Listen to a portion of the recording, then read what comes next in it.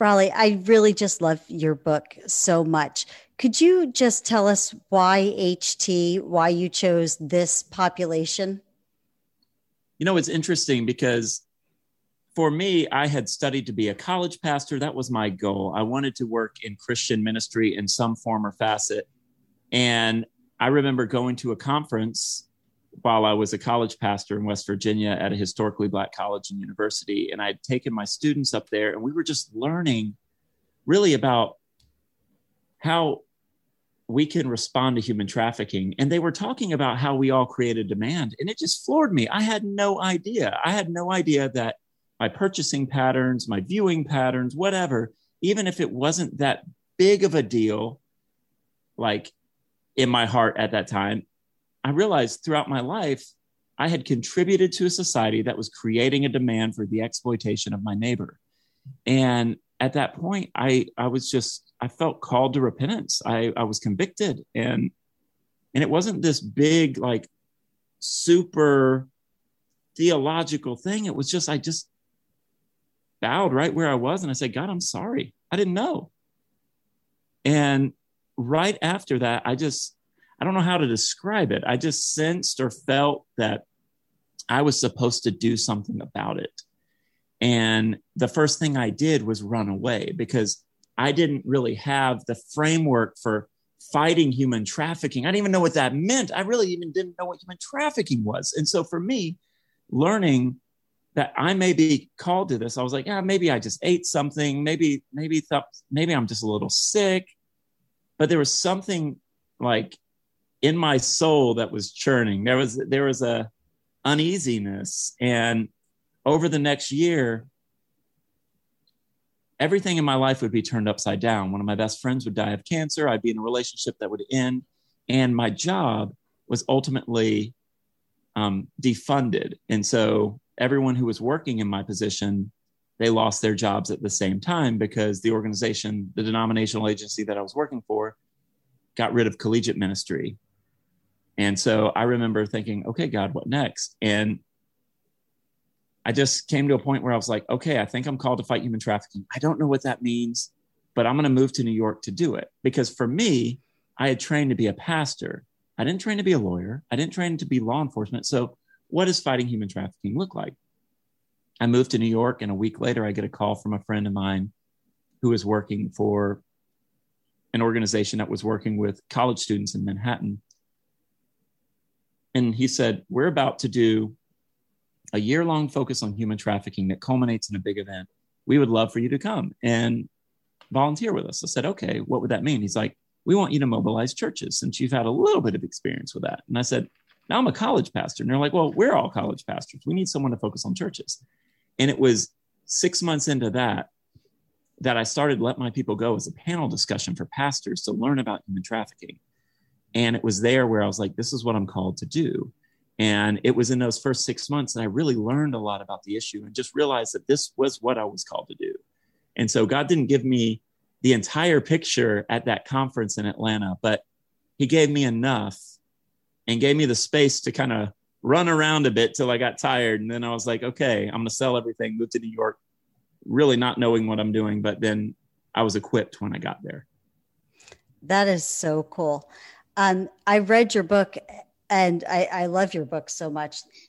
You talk about the vulnerabilities and people just being able to see the vulnerable. And I know that in my life, that's what I felt most, is that no one saw me. I was overlooked a lot. If I was homeless, people didn't pay attention to me. If I was working, people looked the other way. And so nobody sees you to even really offer you help. How were you able to get people to start to see us? It's interesting. When you bring up vulnerability, you'll often hear people say, well, I'm vulnerable. And I'm like, yeah, right. You are. But there are people in your community who are more exposed to attack or abuse than you are.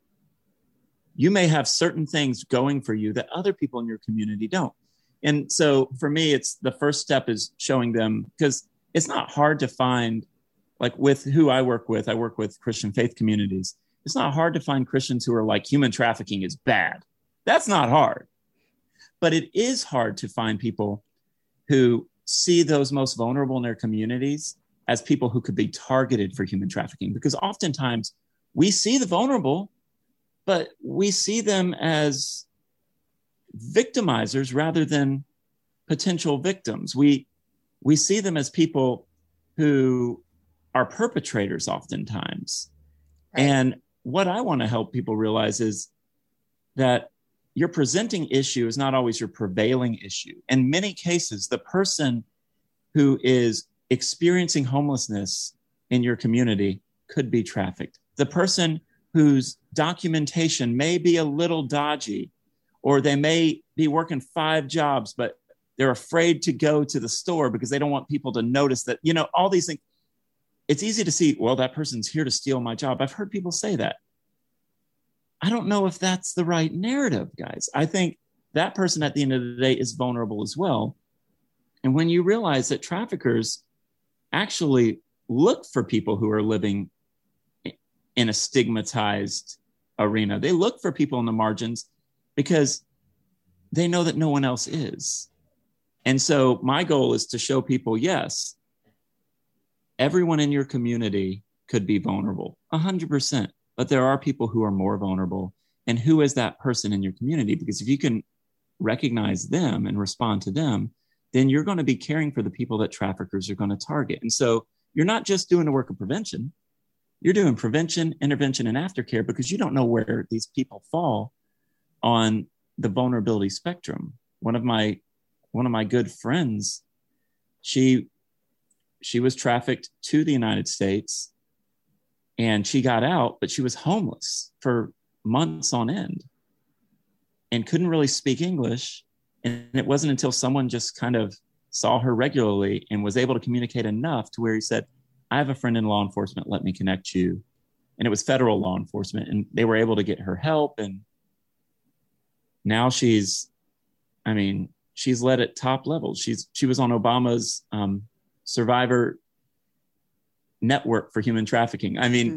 God has done so many amazing things, but it happened because there was one person who recognized that she wasn't just some random person experiencing homelessness, but that there was more of a story. And I think when we focus on vulnerability and we start lifting the labels that we put on people and start realizing that they have a story, that we need to hear it, then we're going to start noticing a lot more stuff happening in our community.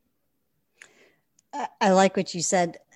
Specifically about being one person, because that is my story, that one person consistently saw me, consistently saw that I was not the behaviors that I was exhibiting, like you say, consistently saw something different in me and consistently said it to me until I was able to believe it myself. And that's what it takes. And it does take consistency because we are notorious for blocking you out, for pushing you away, for running away, because we're not good at relationship. We've not been taught properly. And so we're always protecting ourselves by shoving everybody else away from us, that you have to almost chase us to help us in a lot of ways. And you said also about the behaviors that we exhibit, that, sometimes we look like the one who is doing the wrong rather than one that is being wronged. And that's true. Often that's part of that whole lifestyle where we also have to protect ourselves. There is survival out there, that we have to do things that ordinary people in normal, whatever that means, society would not do or would not even think of doing, but we have to, because that is the way that we survive out there. And that is the ultimate game every day, is just survive each day. That's what our whole goal is each day. I appreciate you showing that. One of the things that you touch on in your book that I really love is you talk about the church's response to us. And I specifically was turned away from the church at 19 and pregnant and not married and a drug addict. And the church very much looked at me and said, we don't think so. You need to go somewhere else. And that hurt me, I think, more than a lot of the acts that were committed upon me. That the church, because that was my whole life, is I grew up in the church. I believed in God. I believed in the church taking care of people. And when they turned me away, and it was a church that knew me personally, a church I had grown up in, And when they saw what I had become at that stage in my life, they said, no, thank you. And so that really hurt me to where I ran from the church as a whole for years of my life. I never ran from God. Somehow I had that separated in my head that the church was people, but I distrusted church as a whole after that point. And I thought, well, I can read my own Bible and I can pray to God myself. And I don't need any of those people because of what they are. And it took me a long time to get over that hurt. In your book, you talk a lot about how the church needs to see us, how they need to be able to walk where we walk and go where we go and meet us where we are. Can you talk a little bit about that? You know, it's interesting. I feel like a lot of people, like I said earlier, that it's hard to find a Christian who's like pro human trafficking, right? Like at least in word. But at the end of the day, and I'm not speaking for every church here, but I am speaking for humans. I think a lot of times you want to help out and you want to do this, but a lot of times you don't know how all encompassing it can be. And I think for a lot of people, they're looking for, you know, there's a lot of stuff out there on human trafficking that kind of, I had a church leader once come up to me and he's like, well, we want to save the girls. We want to save the girls. And I'm like, all right, let's talk about this. And really kind of talking through like this savior syndrome, this Messiah complex, talking through how there are all sorts of people who are trafficked, but it's easy to help people when they fit your paradigm and they look and act like you. But if they don't, or if they're a little different, or if life's a little messy, it's really hard to do that. And for me, one of the things I want to help Christians realize is we are all messy. We all have our own issues. And to be perfectly honest, the reason you're pushing that person away who's experienced trauma is because you have your own unresolved trauma that you refuse to deal with. And that person's issue is a mirror to your own, and it's showing you who you really are. And you don't want to deal with it because it's a lot easier to sit in a pew and give an offering, listen to a sermon, listen to some music, then go home and go about your week. But God calls us to something more. He calls us to love a neighbor that's messy. If you look at the Gospels, just look at the ministry of Jesus itself. It's not like he's hanging out with people at a country club. He's consistently loving his most vulnerable neighbor. And it's those neighbors who people would say, well, here's the prostituted woman. Yes, they were attracted to him because he was coming as a vulnerable person amongst other vulnerable people. Here's the king of the world, and he has no home to lay his head. He was functionally homeless, loving his vulnerable neighbor. And so for me, for the book, my main point throughout the entire book is that God motivates vulnerable people like you and I to love other vulnerable people by becoming vulnerable for us. So when we see this cruciform God, this Jesus who lived, died, and rose to make us right with the Father, when we see this, then we are motivated to love people who may look different to us, may act different to us, may smell different than us, fill in the blank, but we can see the humanity that Christ died for, and we can love as citizens of this Christian kingdom. Absolutely. And there's a line in the book that this is my favorite thing. You wrote, but Jesus, rather than crying out for justice, experienced justice. And I just love that, that is the whole point, that Jesus modeled for us how we are to love each other. He showed us you're supposed to put yourself in their shoes, literally get right there, do the stuff with them, do life with them, and experience with them, because that's how you fully love a person, is by being willing to be in that stuff with them. And he did it for us, just like you said. He showed us exactly how to do it. And we as humans, and not just in the church, but as humans, have stepped away from that. It's easier to say, well, I'll write a check. And believe me, we need your money in the fight against human trafficking. Right. But it's more than just that. We need people who are willing to even just know what human trafficking really is, so that you're paying attention to the kids in your area, and especially to the demand. I love that you started off with that you recognized your own, humanness in creating the demand. If there was no demand, this would not be a thing. If people didn't teach humans that their bodies were commodities, if we didn't use the human body to sell everything in the world, things that you don't even need a person for, they stick a half-naked person on an advertisement. If we didn't do all of those things, we wouldn't have this mindset that we can buy and sell people. Yeah, it's like shortly after we objectify someone, we can commodify them, right? Like it's hard for me to believe that we can exist without really recognizing that correlation or that connection. I mean, yeah. They're like, well, why is so much human trafficking happening? Well, we're part of it. It's one thing to want freedom to happen, but when your own actions point to your own slavery, there's something that we have to process. There's something that we have to deal with. And I believe human trafficking is still just number 2 in terms of bringing in money across the board. So, and the reason for that is because you can sell a bag of drugs one time. It's used, it's gone forever. You can sell a human being over and over again. And so it's quickly going to become number 1, the way for people to make illegal money. Yeah, and when you realize that traffickers are consistently targeting those most vulnerable, then you have what Kevin Bales said in one of his books years ago, that people are disposable. You have disposable people. They can consistently re-up their supply to meet the demand. That's exactly right. And that goes to how we have been told we are and how we feel about ourselves, is that we are seen as disposable across the board. A lot of people, especially if we are in the homeless community, if we are, places where people don't want us to be, if we are in jail,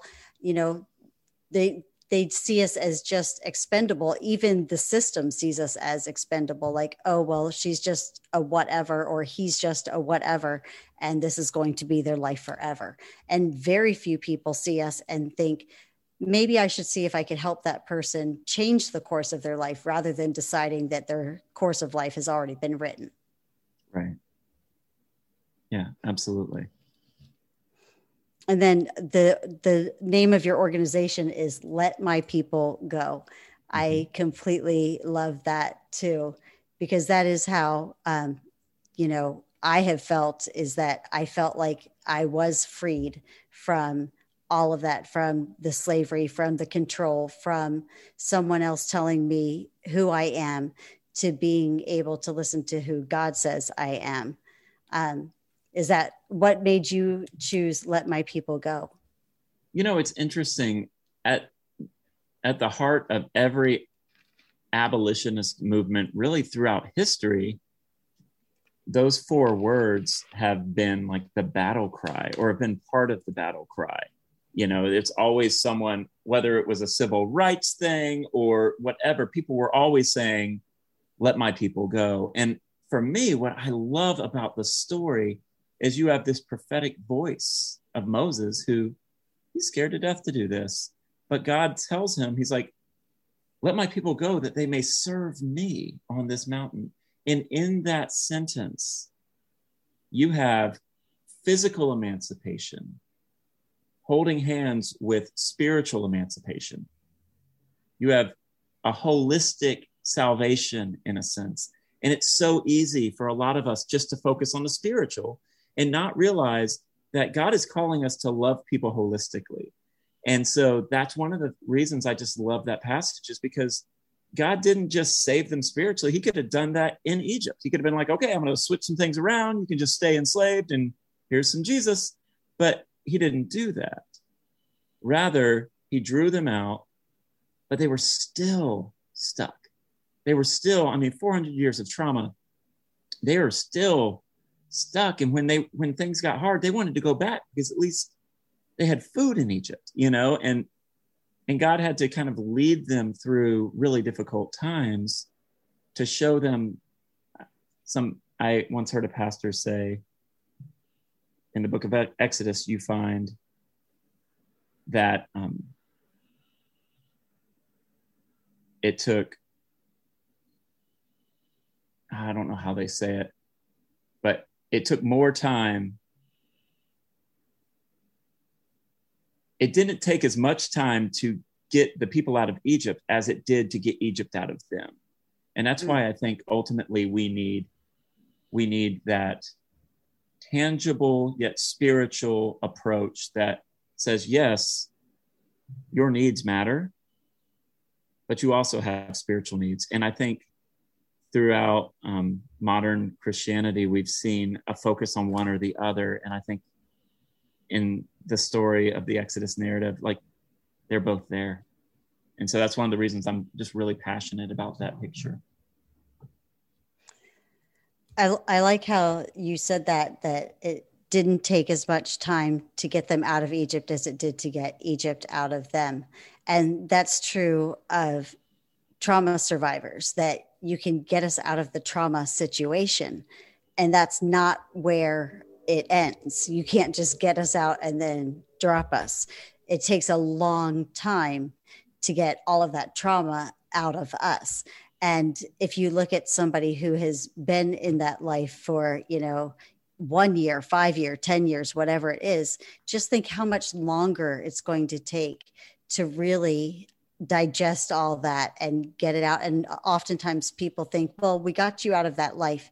You should just be happy now and so thankful and grateful that you're out of that life, that everything is peachy and you just move forward. And it's just not like that.